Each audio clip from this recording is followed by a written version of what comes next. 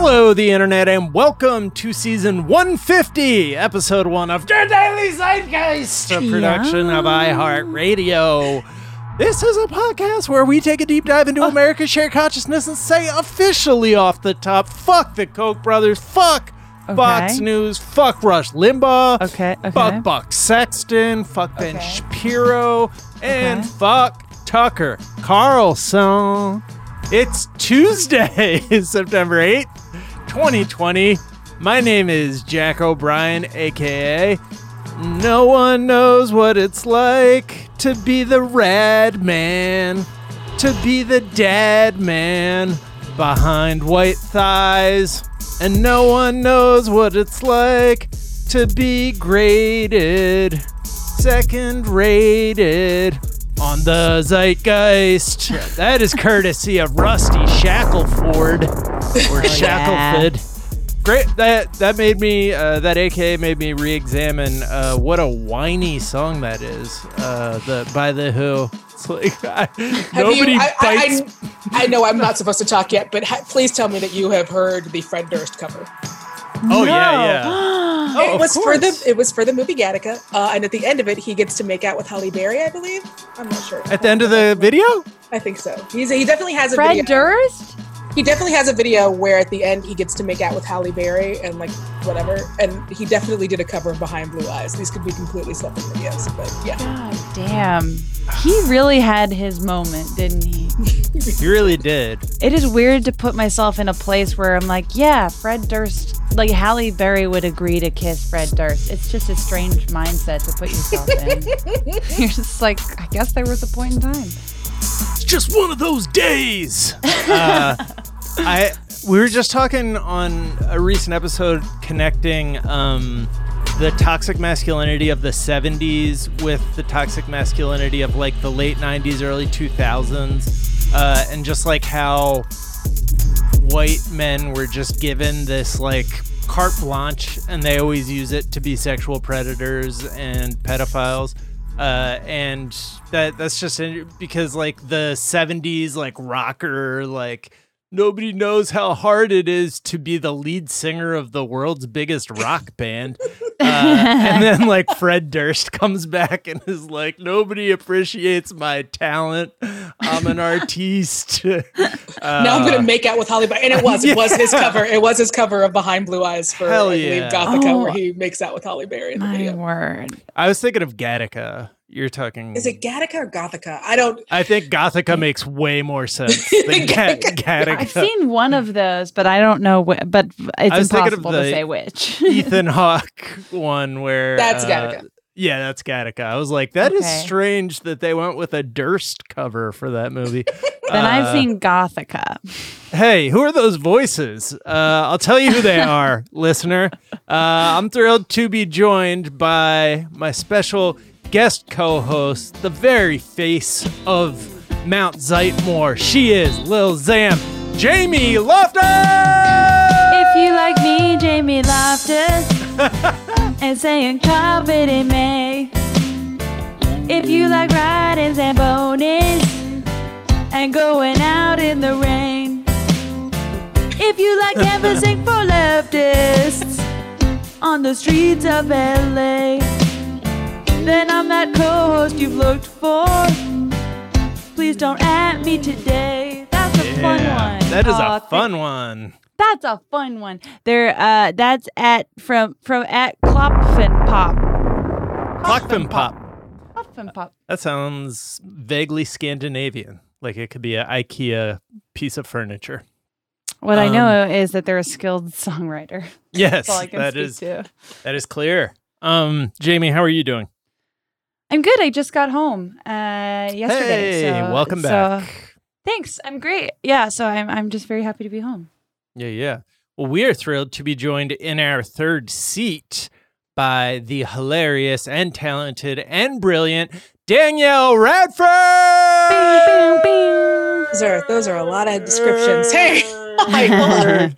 Yeah, and it is her birthday. Yes, I did it. I was born. Holy shit, you were born on the same day as presumably a lot of people, but one Beyonce Knowles, as super producer Anna Hosnier pronounced it. Same day, same year. Yep, same day, same year. Pretty cool. We both look great. Yeah. We're old. I think that entitles you to a hang. Yeah, for Like, sure. That's a special bond. Yeah. Right? There's a case to be made. Miles has talked about how he is birthday brothers with Prince Harry is his name, right? I almost called him Henry, but yeah, Prince Harry. And he really does seem like he believes he deserves to hang out with him. He's like, "Yo, hit me up. We're born on the same day, so I guess we should kick it." Have you ever had any interaction with Beyonce? I have not. That it is a meeting of the minds that I guess we'll just have to wait to happen. One person now, he was not born on our exact birthday, but Xavier Woods, the wrestler, is also a September 4 baby. Oh, yeah. Yeah, so that's really nice. There's a couple good ones, man. Some real classy parents just fucking getting it in right between Christmas and New Year's. Just fucking banging it out. That is humanity's what's that called? Mating season. Is the between Christmas and New Year's. Like when you look at when births spike, that's the most common. You are in the range of the most common birthdays. Because sweet. Basic bitch we're all birthday. stuck inside.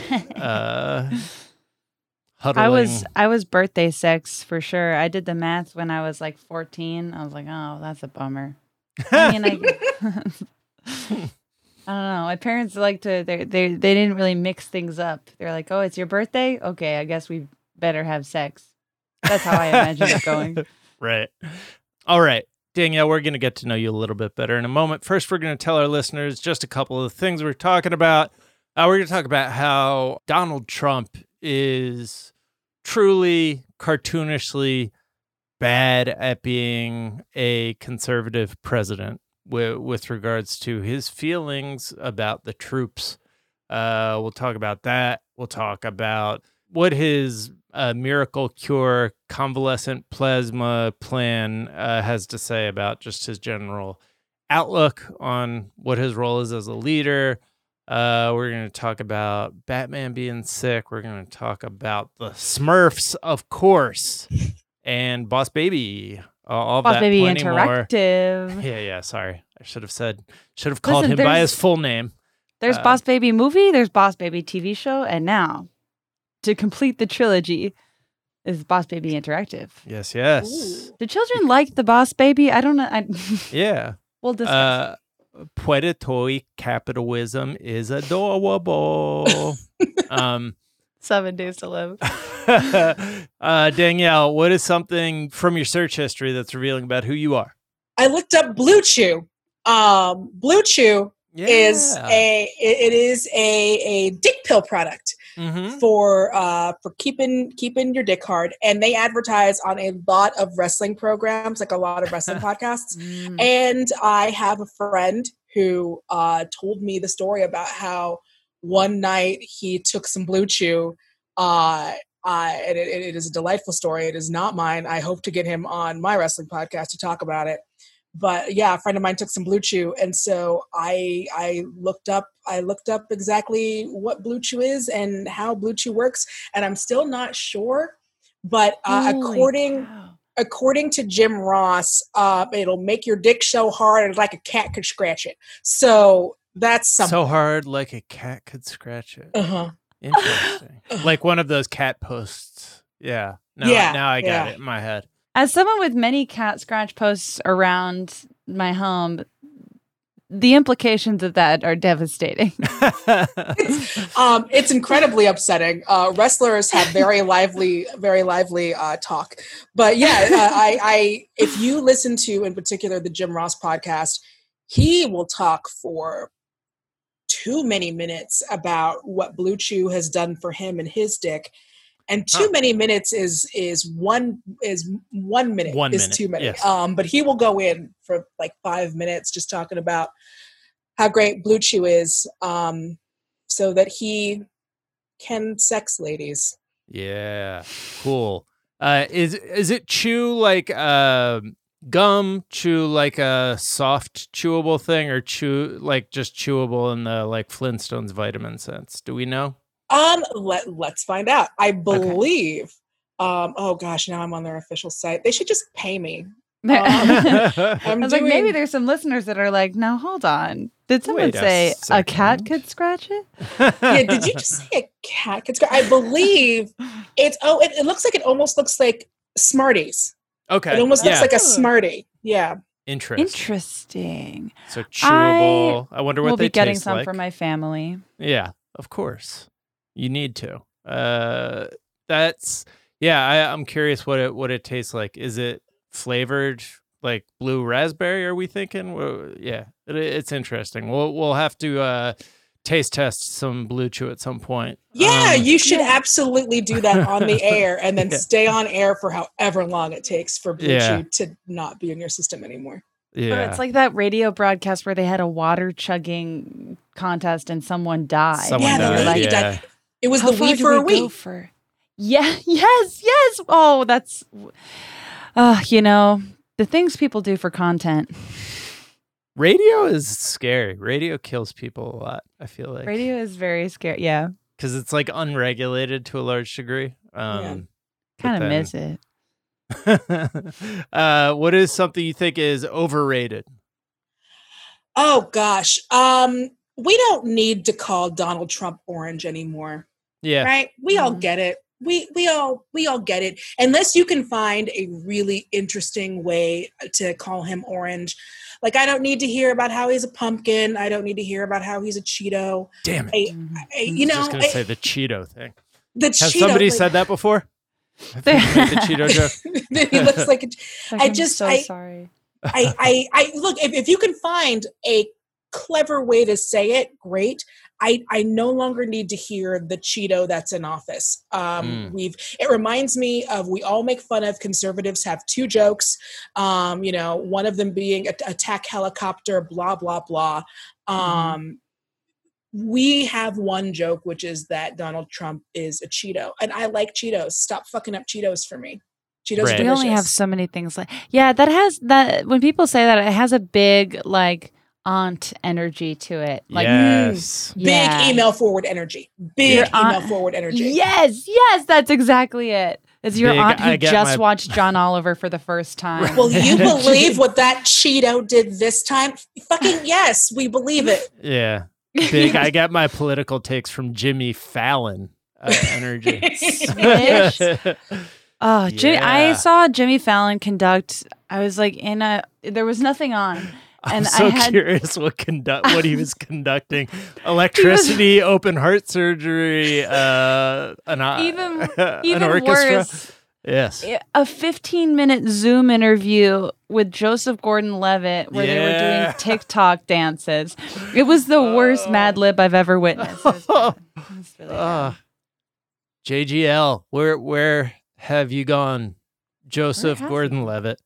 He's been in stuff still. I don't know. I was just like, I don't need to see you do a TikTok dance. I don't. He's in that new Netflix movie, right? Where it's like you get to have superpowers for like a second. Yeah, what is that? Project Power. That was my rewatch a couple weeks ago. He's fine in it. He is what he should be, which is the supporting actor in an action movie. I think he's good as a supporting actor in an action movie. But yeah, he just kind of, I don't know, he went and did that like press record or whatever thing. I think the movie that he was building up to in his career was the one about him being a porn star, and people are like, that's a bummer, man. That's not how we want to think about you. You leave that to your LaBeoufs. Right. Yes. Exactly. Yes. I feel like JGL really wants to harness that LaBeouf energy, but it's just not in the cards for him. He's too soft. He's a sad boy. He's a soft, sad boy. I don't need he's big Shins energy. You're not giving me LaBeouf. He is big Shins energy.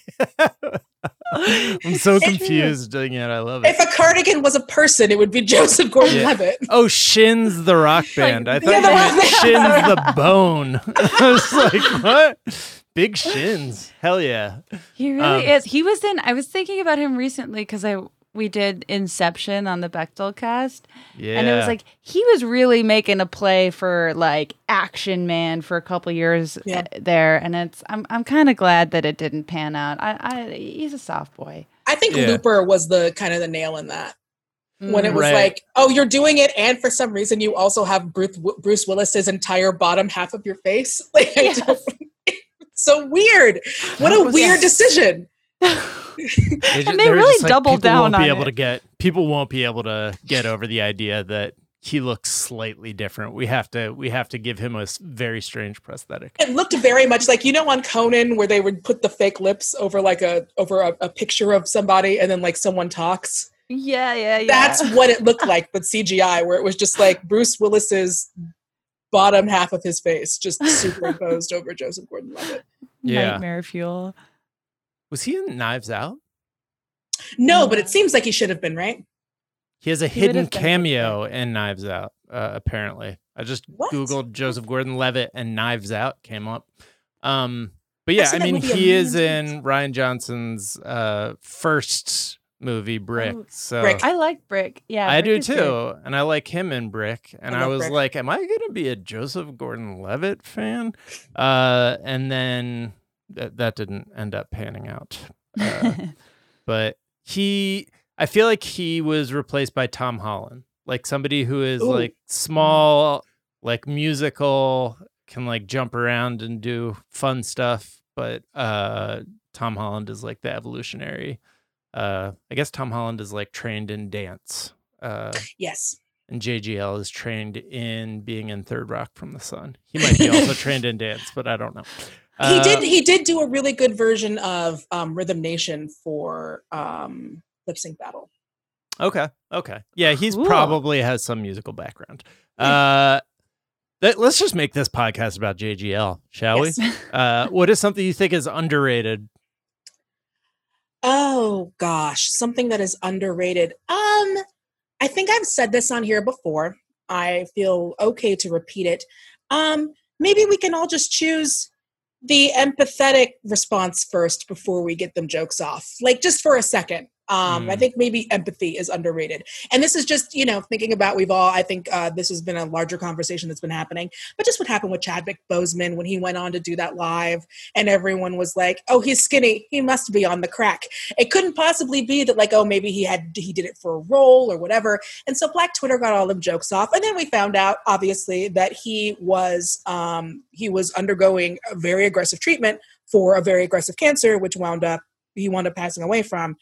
And like, we're all going to get them jokes. I get it. I make them jokes, but maybe it's okay before you fire off your hot take to give it a hot second. And like, maybe you don't need to, immediately jump to this actor lost weight. They must be on crack. Yeah. Mm-hmm. And just remembering that like everyone is their own universe. Everyone is a person. People aren't just background players in your life. Yes. People have a whole world going on inside of them, and just act accordingly. Yeah. I'm sure that someone smarter has put it in a better way, like do unto others or golden rule or whatever. I'm just going to say it in the way that's 5 minutes long and punctuated by 20 ums. Just a bunch of ums. I'm a very talented writer. I will also say, as somebody whose job used to have the word crack in it, just in general, you can hold on to your crack jokes. They're not ever funny, and usually the least funny human beings in the world are the ones who leap to make them when the word crack or cracked come up. It's always like, that's always the very unfunny person's first response is to talk about crack. Does crack even exist anymore? Is that like a thing? The drug? I'm sure. Yeah, I think so. I think it is less epidemic than it obviously used to be, but yeah, There's a lot of people in the recovery community who have dabbled. I think it's still out there, ruining lives. Ooh. Good job, CIA. Yeah. What is a myth? Finally, what is something people think is true, to be false, or vice versa? I don't know if I've used this one before too, but it always comes up that the people that you see online that are like often retweeted, or the people that you see on YouTube, or the people that you hear on podcasts have money. Yeah. Yeah. I was once at the train station, a train station in LA, and there was a security guard there, and he recognized me from my work on like Screen Junkies and whatever. And he was like, "Well, what are you doing riding the train?" I was like, "Well, I take the train." Right. And then, which is like not really a from thing. one place to another. Yeah, just going from one place to another place, and craziness. And which, to be fair, train culture, like, it's not the same as it is in a Chicago or in a New York or even in San Francisco. But he was like, "Oh, I would have thought that you would like. I just assumed that you would be driving like a fancy car." And I was like, We're not all PewDiePie, my dude. Most of us are very happy that we can cobble together one of 10 jobs to make one rent.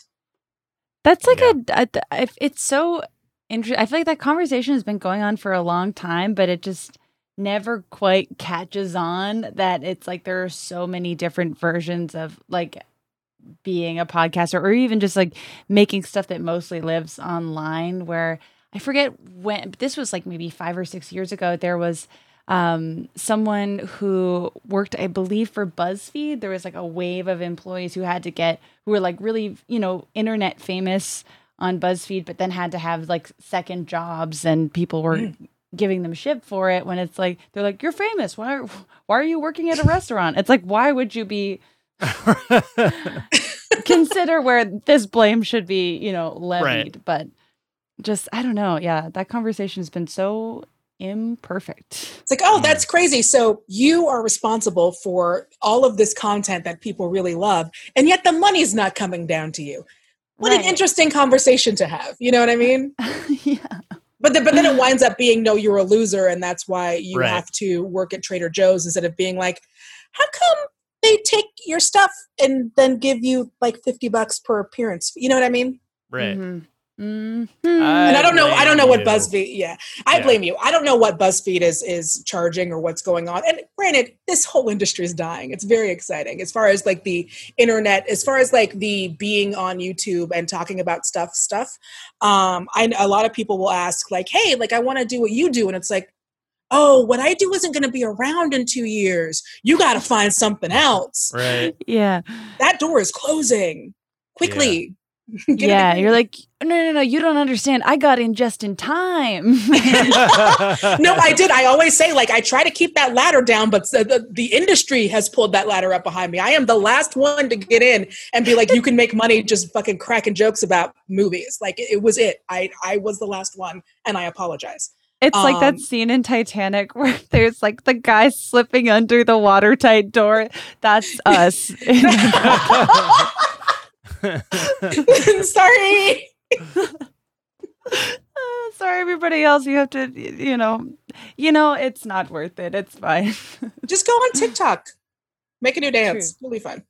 I promise not to go on TikTok. Challenge. Don't do the Benadryl challenge. Oh, God. Are people still doing the Benadryl challenge? A child died from the Benadryl challenge from TikTok. I don't know how, like, maybe she saw it on TikTok. Maybe it's, so a lot of times whatever the latest technology buzzword is will get blamed for things that were happening anyways. But so maybe it's just the Benadryl challenge has been a thing, and Benadryl abuse has been a thing. And somebody saw it on TikTok and is blaming TikTok, but her aunt and uncle, who I always got to trust an aunt and uncle, are saying that it was a TikTok-based Benadryl challenge. What is the Benadryl challenge? That is very upsetting. Because diphenhydramine for me is just like, I can't sleep, I have anxiety, and it's a chemical cousin of a lot of anxiety meds. Right. So do you just take a crap ton of Benadryl? I think that's it, and then see how It's long just you a can chugging. stay awake. All right, let's take a quick break. We'll be right back.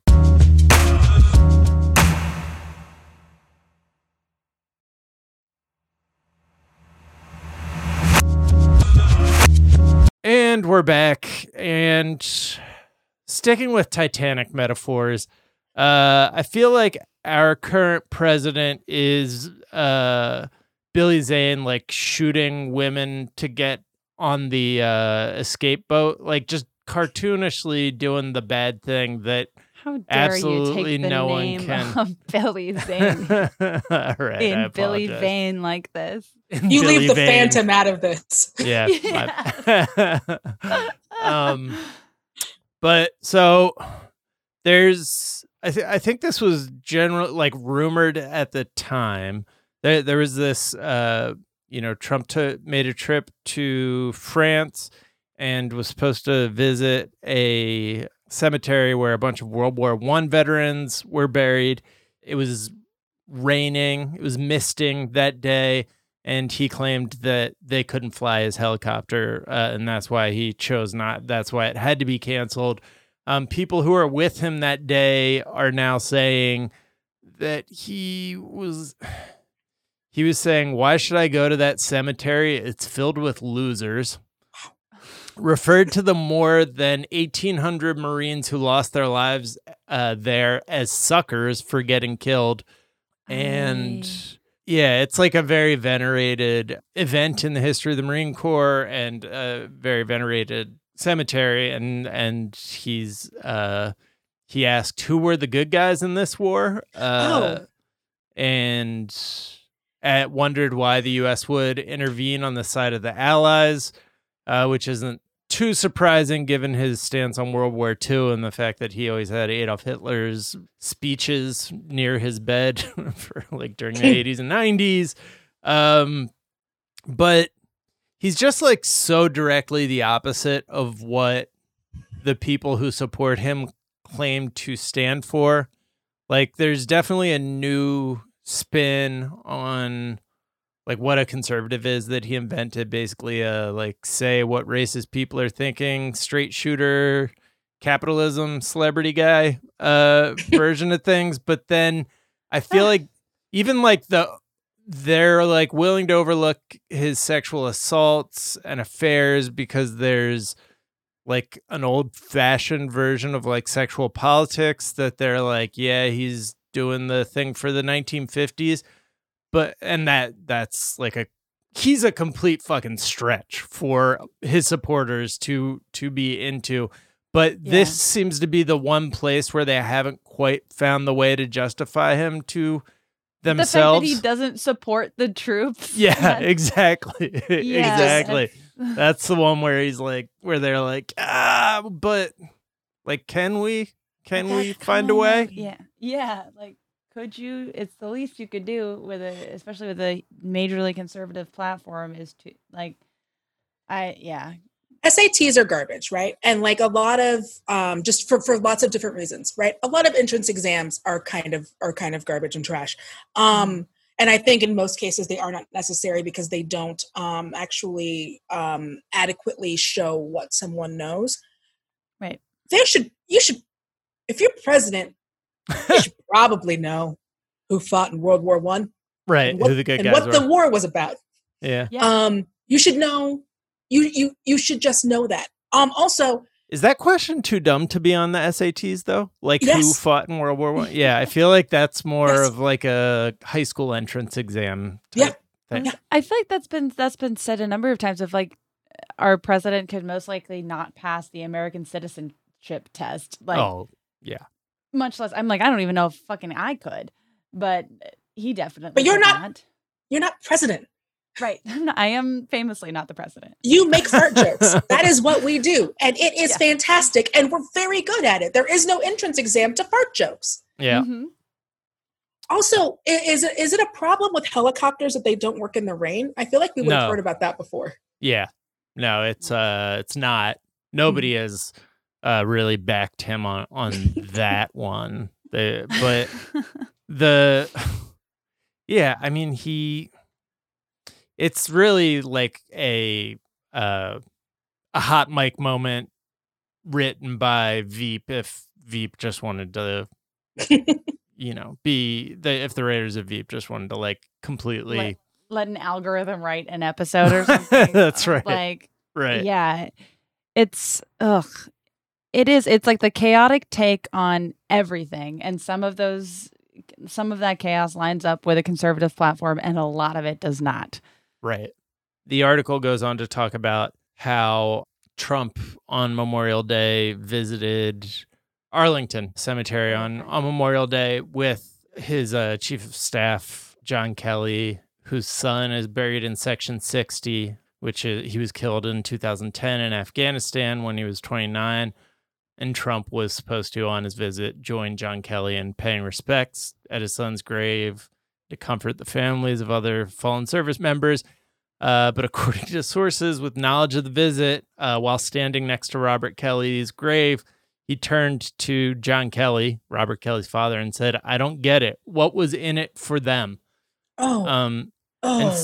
So Kelly chose to justify that to himself by being like, he was making a reference to the selflessness.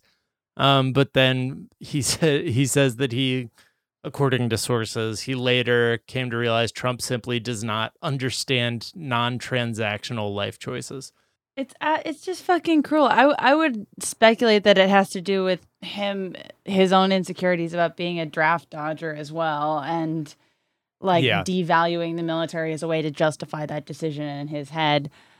But like, that's just, I don't know. It's also, it's very classic, born on third base. Think you hit a triple. You know what I mean? Absolutely. Like it's like him to be like, oh, well, they're losers. It's like, well, why didn't they just, they got drafted? Well, they simply could have not been drafted. Why were they just not drafted? Why did they just not, I didn't go. Why didn't they just not go? And it's like, well, that's not, look, I'm glad you have a gold shitter, but that's not like real life for most people.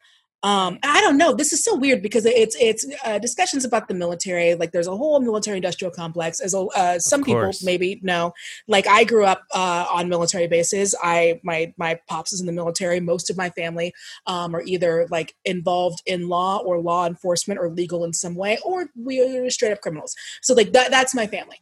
So for me personally, it's like, it doesn't bug me in terms of, how dare he be disrespectful, whatever, that dude sucks. We all know that he sucks.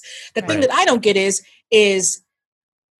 it's just, we all think that like, this is going to be the thing. And this is a problem that we have. And maybe I should have made this my overrated.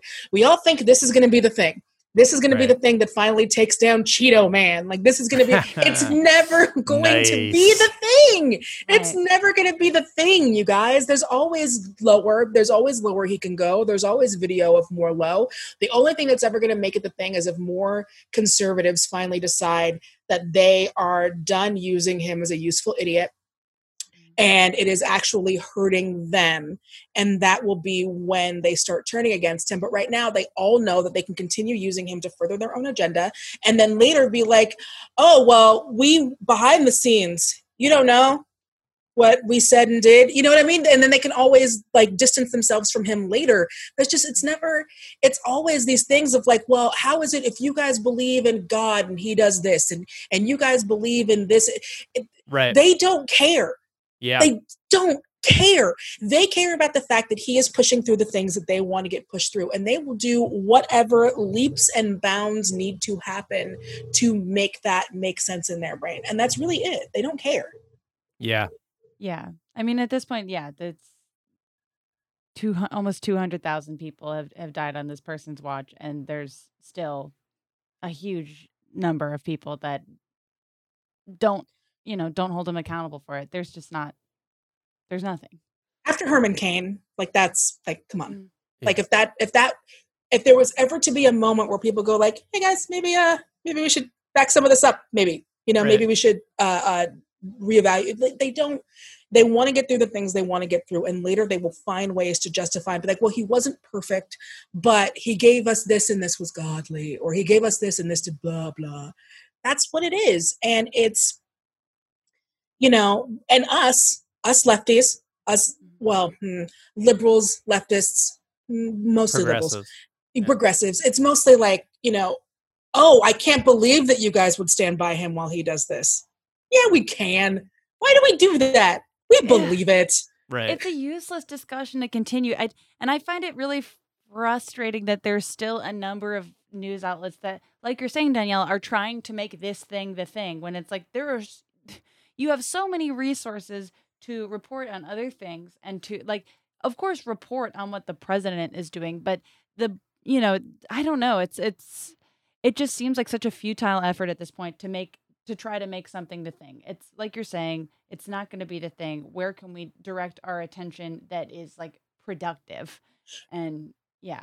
And like cover it, absolutely cover it. Like it is a thing that happens. It's important to cover it, but it's always like that. Zinger, we got him this time. Yeah. Right. Like what you don't need to cover it for weeks and weeks, trying to be like, that was the thing. It's like it's not the thing, and there's a lot going on. If the piss tape ever comes out and they are peeing in his mouth, it will not be the thing. It will not be the thing. Understand that? It's never going to be it. No. They are going to vote for this man no matter what, because he furthers the thing that he is doing. He is giving them the thing they want. Like they can say all day long about how Michelle Obama this and Michelle Obama's arms and this thing and that thing. And then you show, or complaining about WAP. And then you show them pictures of Melania covering her WAP. And they don't care. The hypocrisy is part of the point. You get to do whatever you want and still say whatever you want and be whoever you want. That's what being rich is about. Yeah. And you get to have that if you do the things that we say you do. Yeah. I'm a bummer. Oh, what a bummer on my birthday. No, it's definitely true. And like part of the reason I thought this was like worth covering was this story that I remember in the 2016 election, he like talked shit about a Gold Star family, like family would love, and like his polls actually dropped, and people were like, "Well, that's the silver bullet," but that was before he got elected president. So it seems like it's not that silver a bullet. Turns out when Lin-Manuel Miranda went on SNL and it was after the grab him by the pussy thing, and he sang "Never Gonna Be President Now" about Donald Trump. One of the most embarrassing pieces of media to revisit, right up there with Kate McKinnon singing "Hallelujah" as Hillary Clinton. It's just like, yeah, stop doing that. It's embarrassing. I don't know, whatever. Well, again, we cover all of it. It's important to cover it. I think it's important to have it as a record. I just don't like the tweets where it's like, "Zinger!" Boom. Yes, like Cheeto. Whatever. Like a tweet of like, "This is not okay." I feel like this connects with your Cheeto president thing. "This is not normal. This is not okay." I'm like, okay, suggestions for a solution, like right. Or no, okay, I guess. The not okay is such a not okay. Oh my God. It's just like a bunch of people with their hands on their hips, like waggling their fingers. It's like, okay, but what's okay, that's step one. Right. Acknowledging that there is a problem.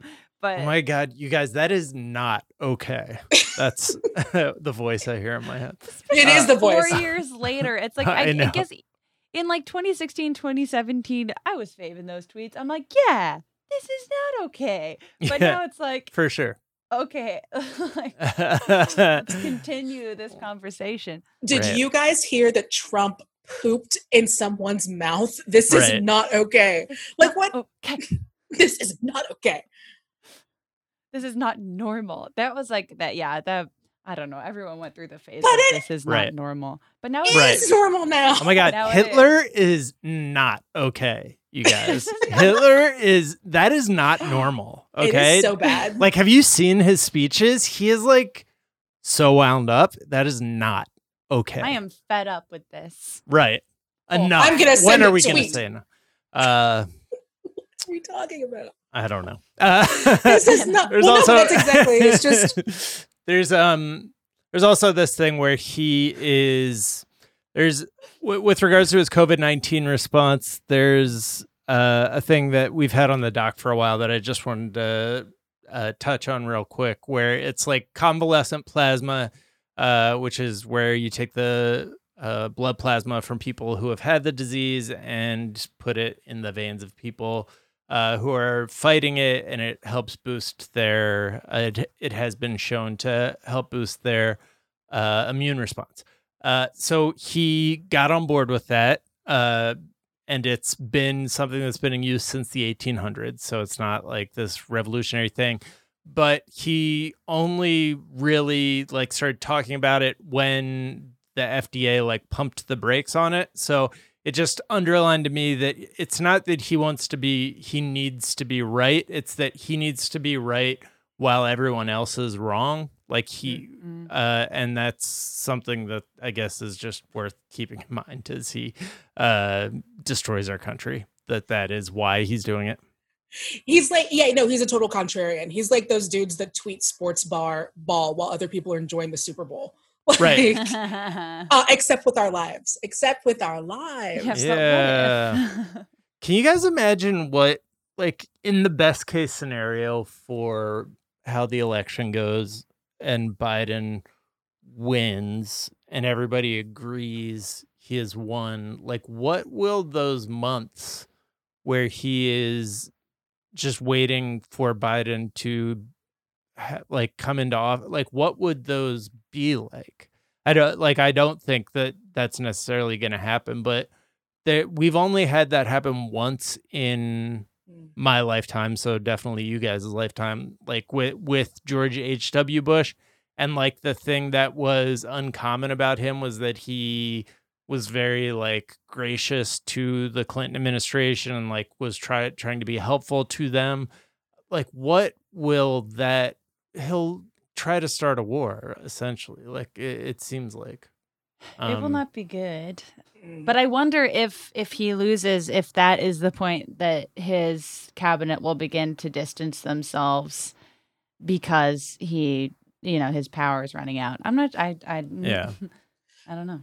I kind of wonder if it'd be one of those things where it's like it starts coming in that it's looking like he's losing and he doesn't do a concession speech so much as I've done everything I wanted to do, so I'm quitting anyway. Like, you can't fire me, I quit. Like, if it's one of those. Yeah. Where it's like, I'm not conceding because I was going to win, but no other president has done what I've done in the last 4 years. Well, I guess you're not wrong. Like, although that also feels like something that the liberal Democrat inside of me keeps waiting for it to happen. It's like, well, none of this is okay. This is not okay. Yeah. He's going to quit. Like, it's so outside the bounds of propriety. This man must quit. And it's just seems like I'm extremely worried about what QAnon will do and what he will encourage QAnon to do if he is electorally defeated. What does he steal first? Jack, I mean, this is not okay.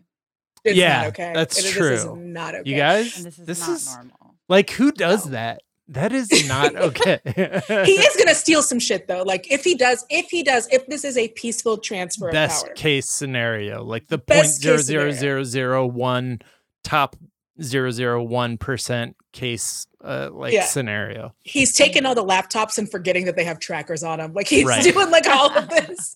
Like, he's forgetting that it's got keyloggers because it's the White House. Like, 500 government laptop Chromebooks traced to Trump Tower. The Clinton administration, when they were bitter about Gore losing that, took all the W's off of the computers, which is such a great metaphor for toothless Democratic Party politics. They showed him. Yeah, in your face. He can't put in part of his name. Yeah. Very symbolic, very powerful stuff. All right, let's take a quick break and we'll come back and talk about children's movies.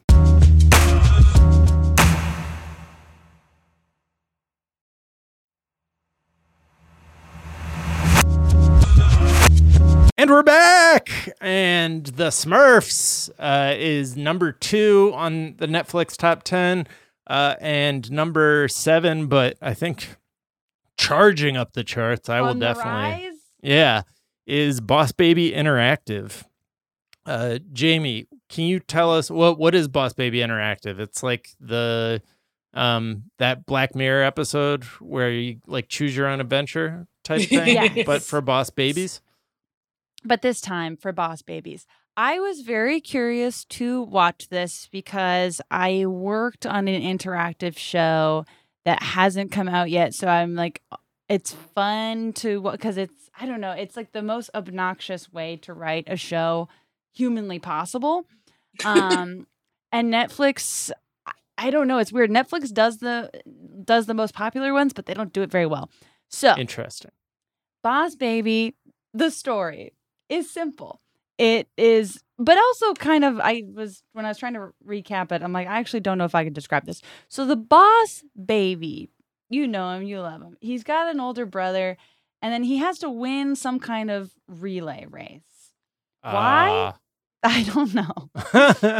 But at the relay race, he runs into several escaped convicts, one of whom, and they're mostly goofy cartoon criminals that are like, I stole a cat. Also babies? This. No, adults. And then one of them is Rhys Darby, who's kind of like a business. He's a white collar criminal. So Boss Baby runs into all these guys and then he finds out there's a big government conspiracy. You're making choices this whole time, and you're like, should I fight Rhys Darby? And then yes, you should.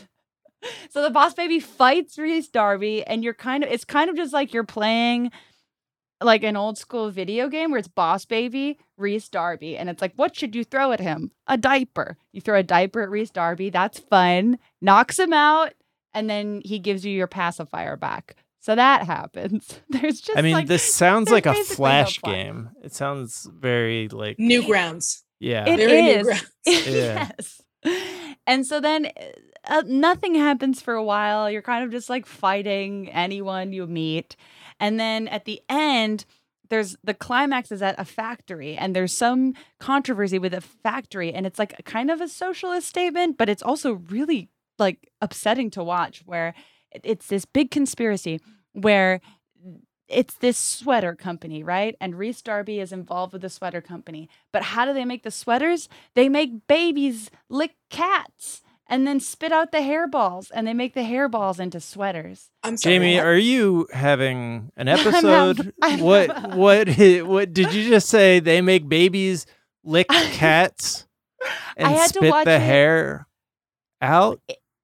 It was really, I was shocked, and I'm not easily shocked. But okay, so what it is they have babies on like the production line, and then what happens at the factory is there's this thing that dangles a cookie in front of the baby's face, and the baby goes ooh, and the baby gets ready to lick the cookie, and then as we do, how you consume cookies by licking them. Uh-huh.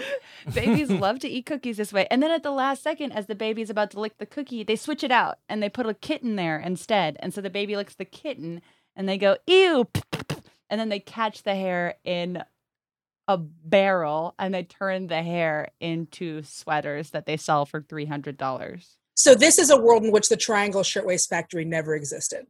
No. What if the Triangle Shirtwaist Factory was babies and kittens?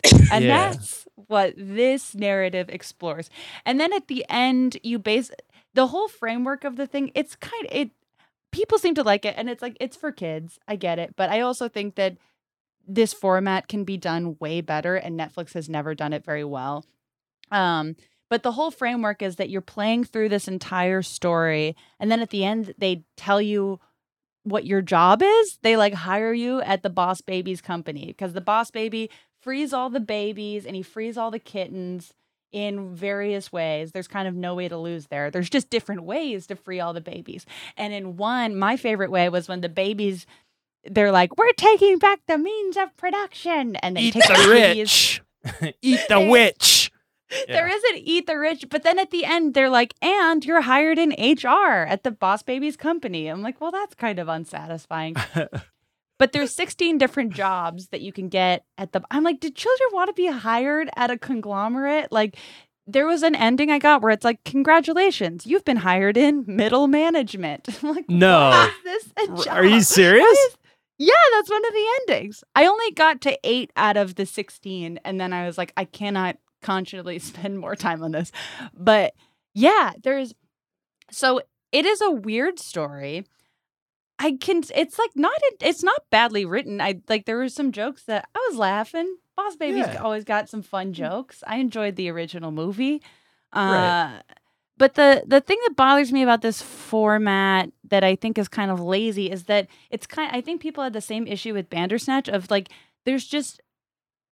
there are points where you just lose and then they send you back and you have to watch a whole scene again and then just make the other choice, which is like, if you're going to make me do that, first of all, I firmly believe no one actually wants to pay attention to television, and it's frustrating to have to pay attention to television too carefully like this. I'm not here to tell the Boss Baby what to do. I trust that he's going to do what's right in the end. I mean, because you're not in charge of him. The Boss Baby is in charge. He is the boss after all. Right. I mean, no ethical consumption under Boss Baby. Right. But it is what it is. He makes his choices. But in this one, I'm in control of the Boss Baby. But it sucks. There's multiple points where they just send you back to the previous scene. They're like, you lost. And that happened in Bandersnatch too, where like if you killed your dad, they're like, that was the wrong choice. You have to go back. And I think that sucks because you don't have to do that, which I know, because there are ways to write stories where you can. It's just actually doing what you say that the format's supposed to do, which is like give you a ton of choices of where stuff can go. Or like, I don't know. I think it really sucks when you can lose an interactive. It just makes you feel like you're wasting your time. And I felt the same way. I think the worst one. Did either of you watch the Kimmy Schmidt interactive special? I didn't. No. It's so frustratingly bad because famous people, they just shouldn't be in things like this because it's a lot of filming and they don't want to do a lot of filming. And so then they have like 2 endings and then they're like, sorry, you should have kissed Daniel Radcliffe 45 minutes ago. Go back to the beginning. Like that special sucked. Also, I didn't want to see Ellie Kemper kiss Daniel Radcliffe. What? I've been shipping them for so long. It turns out I didn't want it. It's gross. I don't know. I could talk about the issues of interactive television forever, but if you have a kid, maybe they'll like it. But I'm also like, I don't think kids want to be boss babies. I don't know. I think Boss Baby will be studied like as a cultural institution many years into the future as like a weird expression of like late stage capitalism, and it's just so strange. Also, I'm glad that they're continuing to perpetuate the myth that HR is for the employees and not for the employer. Right. They're lucky you get to screw your fellow employees over.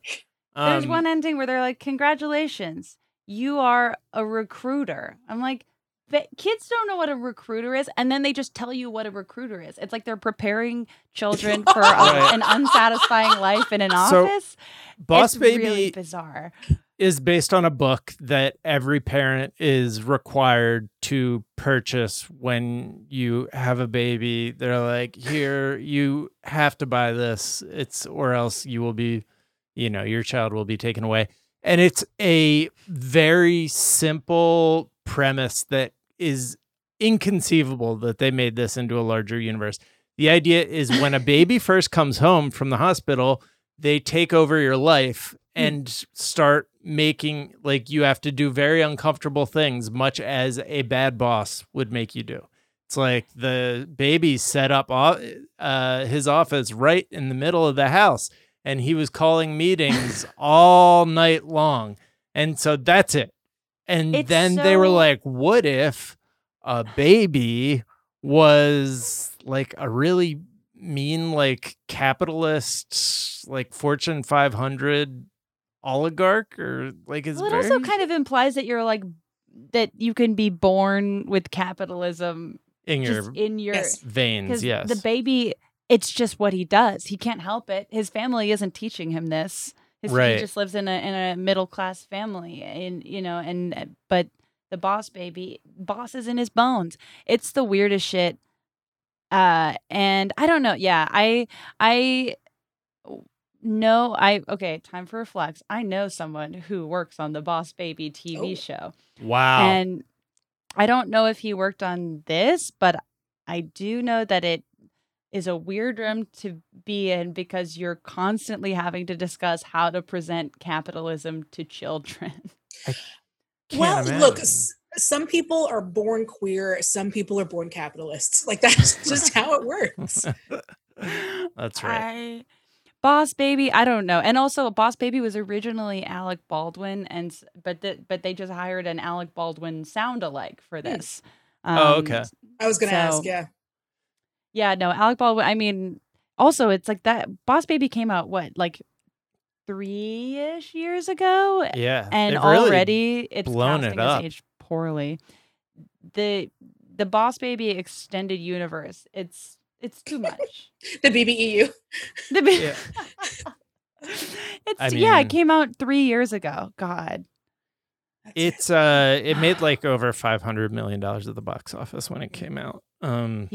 People love but it is such a weird property because it's just making references to Alec Baldwin's work in Glengarry Glen Ross. Yeah. For a lot of the movie. Right. And Jack Donaghy. And children, famously, huge into Glengarry Glen Ross. That's so weird. Yeah. It's like Glengarry Glen Ross for kids. My 4-year-old isn't as much into it anymore, but it's like definitely a stage 2-year-olds go through where they're like, always be closing. That, then trains, then dinosaurs.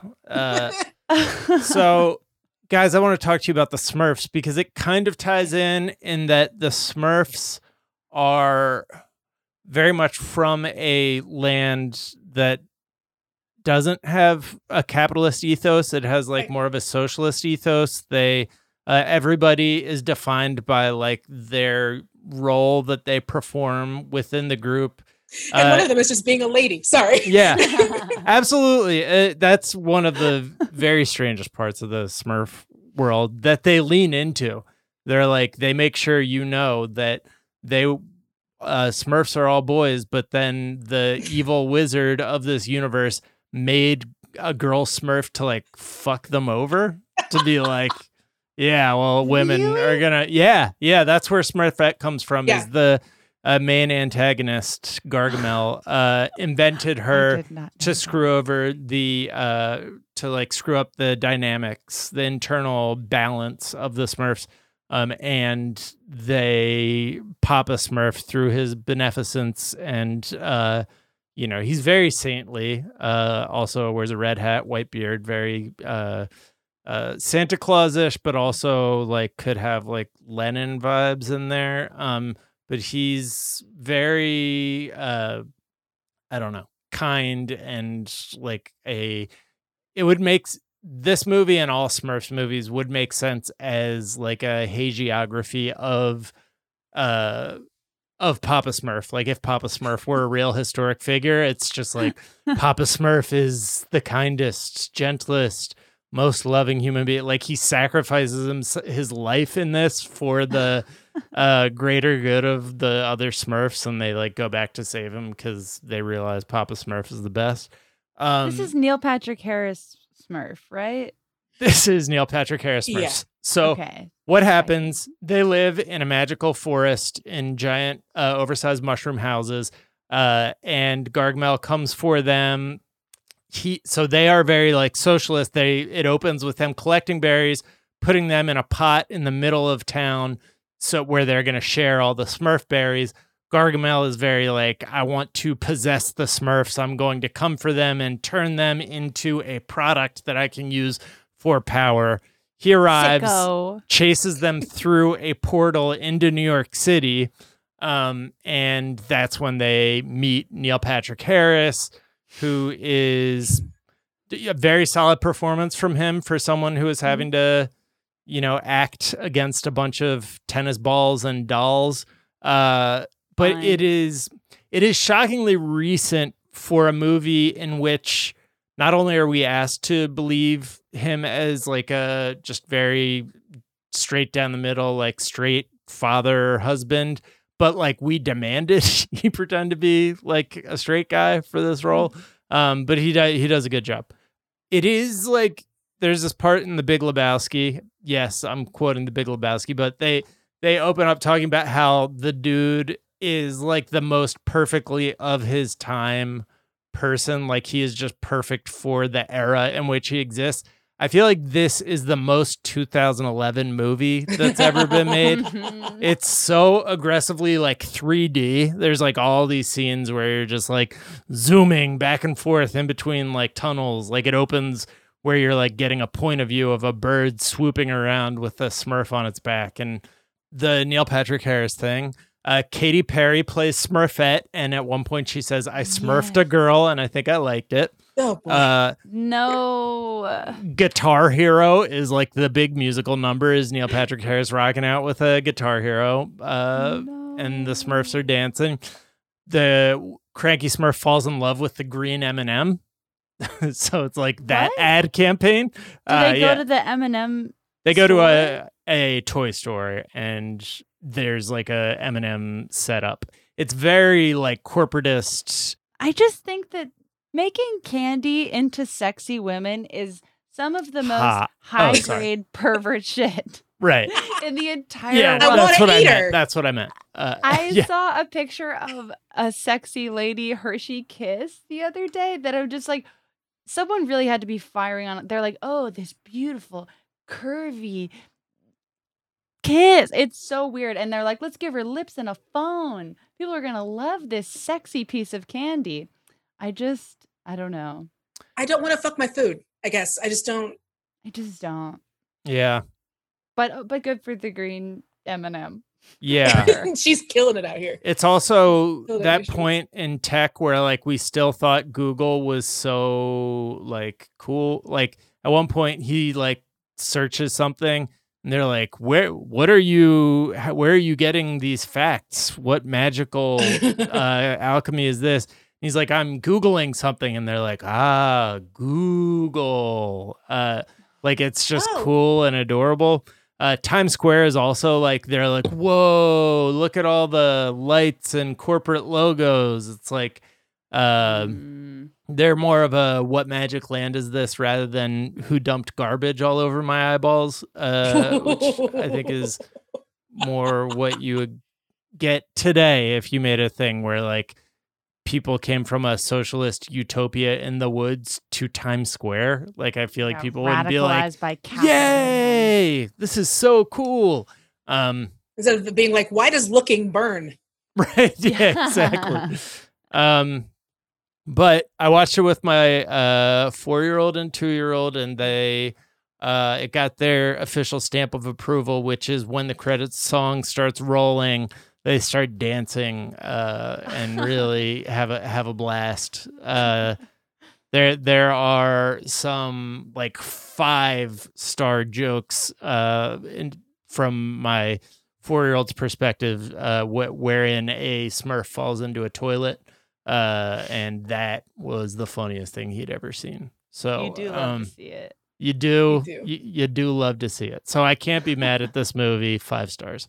Let me know what the boys think of Boss Baby Interactive. Yeah. There's some good kind of excited. I'm kind of excited. There are good jokes. Okay.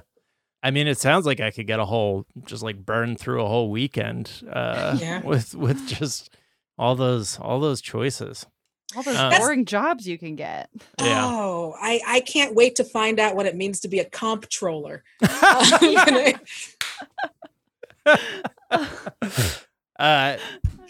Danielle, you said you have seen the Smurfs 2011? Yes, I have. Yep, sure did. It's for some reason we really wanted to see because we'd already done the Garfield, which was already like a mixture of live action and animated, just because that's the nature of it. It's the same thing when we do like an Alvin and the Chipmunks. That is the nature of it, live action, animated. And so someone was like, look, we can't trust that the Smurfs can be the Smurfs on their own. And so we have to take them into, I'm always very curious about how little people want to adapt this thing that's popular, but they believe so little in it that they completely fundamentally change the premise of what it's about. You know what I mean? Yeah. It's like, oh yeah, no, we love the Smurfs. Everyone loves the Smurfs. But how about we take the Smurfs and this thing that everyone loves and we put them in New York and see what happens? Right. Yeah.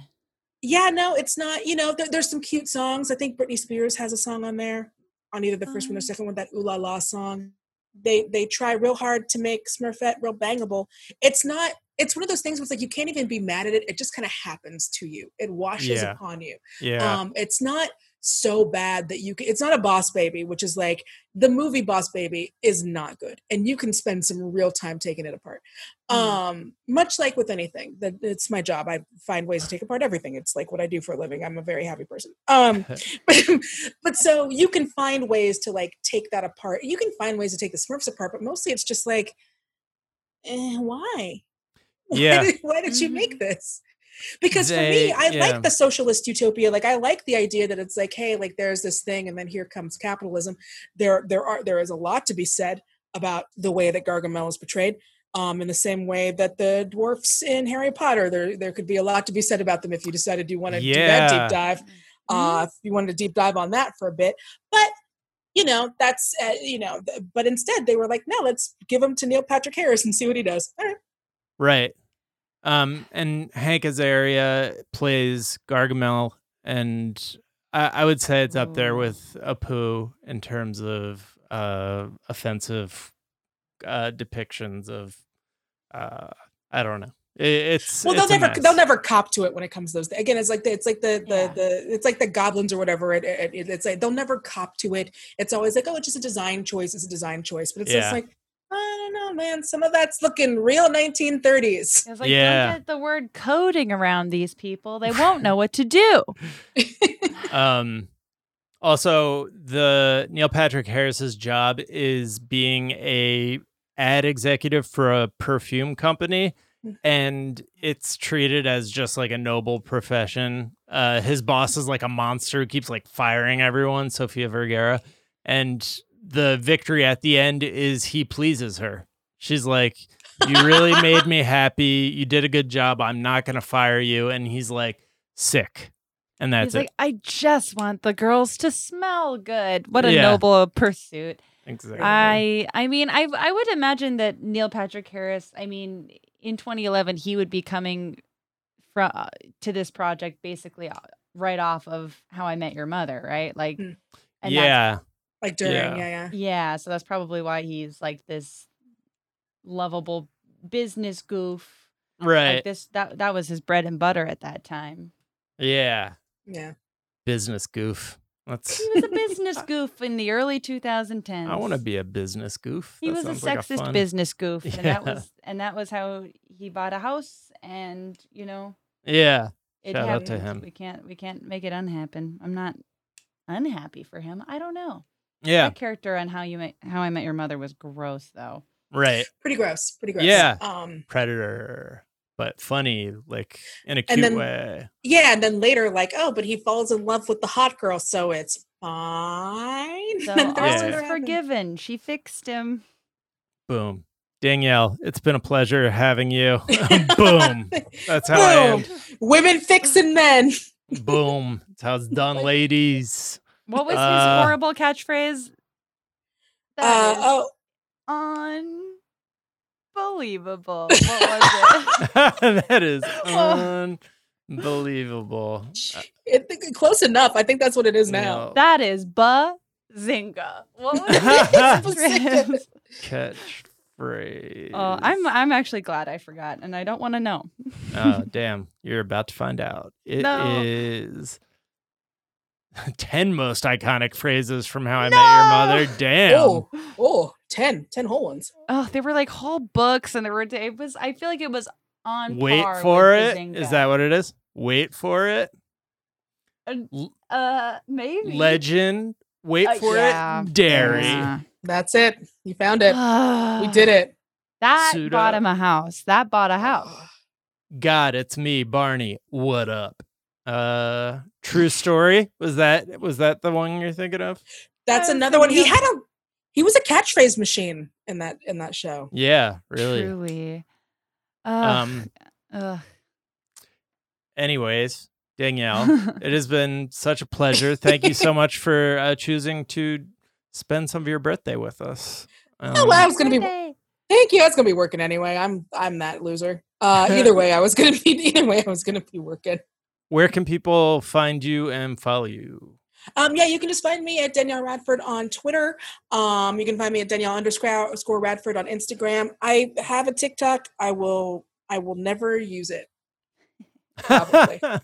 Sorry, I know I look distracted. It for like Benadryl challenges or evil, but you're like, I will never use it. Never. And is there a tweet or some other work of social media you've been enjoying? Oh, that's exactly what I was looking up. This tweet came out today, and it's one of the best things I've ever read. At Immortal_Graves writes, Welp, at River and Mall found the worst man writes woman excerpt ever. I'm going to read this whole fucking thing. It's pretty great. Yeah. Hey, baby, it's happening. I'm ovulating right now. I feel the tingling of my egg coming out. There's more. What? But the most obvious change to Felicia's body from the woman who would let me join her in the shower was a full inch of waistline added from a burgeoning uterus filled with my bountiful overnight deposits. Imagining those seeds making way into her fallopian tubes, seeking that most precious treasure of eggs and bringing them to life within her flooded womb, I felt myself stiffen once more. Interesting. Yeah. I don't want to be alive anymore. Wow. Wow. I'll never be stiff again, but I know. Oh, Blue Chew cannot fix that. Blue Chew can't fix it. Holy shit. Oh my God. Don't like that at all. I have been rendered speechless. Holy shit. Jamie, where can people find you, follow you? What's a tweet you've been enjoying? You can follow me on Twitter at Jamie Loftus Help, Instagram at Jamie Christ Superstar. Keep getting involved with mutual aid in your area. We need it. We're going to keep needing it. So look stuff up. Let me know if you need help finding somewhere. And my tweet, I have something a little different this time. So because I was just in the northern Wisconsin area for a couple of weeks, they don't have tweets up there. What they do have is wooden blocks in which there is a joke inside. And so I have I've also got one of these in Northern California where here it is. So you get there, it's a block with a flap and it says where you are. So if you're like, okay, so that's basically the geotag of the tweet. On top is the setup for the joke. For this, it's clip art of a cow, a turkey, and a pig. And it says, there's a place for all God's creatures. And then for the punchline, you have to open the flap.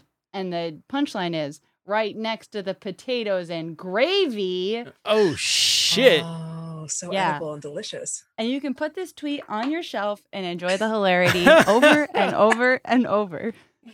Wow. This is not my favorite joke. Eats animals. That is a very gross joke, but I do like the wooden block tweet format. Yeah. That's great. Like there's money to be made out here. Joke writers. We gotta get some leftist joke writers working in the wooden block format. There is an open market for it right now. It is a pretty meat and potatoes kind of energy to the wooden blocks, but it's a good format. Tweets I've been enjoying. Abby Gaffney tweeted, "You ever fall out with a fella and his whole friend group unfollow you? Like, damn, sorry, Power Rangers." And then Just What tweeted, I guess in this version of Batman, he kills his own parents because Robert Pattinson, COVID. Oh, jeez. Let's wait for him to get better first, everybody. No pearls, just droplets. Yeah. No pearls in this one, just droplets. Yeah. You can find me on Twitter at Jack_O'Brien. You can find us on Twitter at Daily Zeitgeist. We're at The Daily Zeitgeist on Instagram. We have a Facebook fan page and a website, dailyzeitgeist.com, where we post our episodes and our footnotes, where we link off to the information that we talked about in today's episode, as well as a song we ride out on.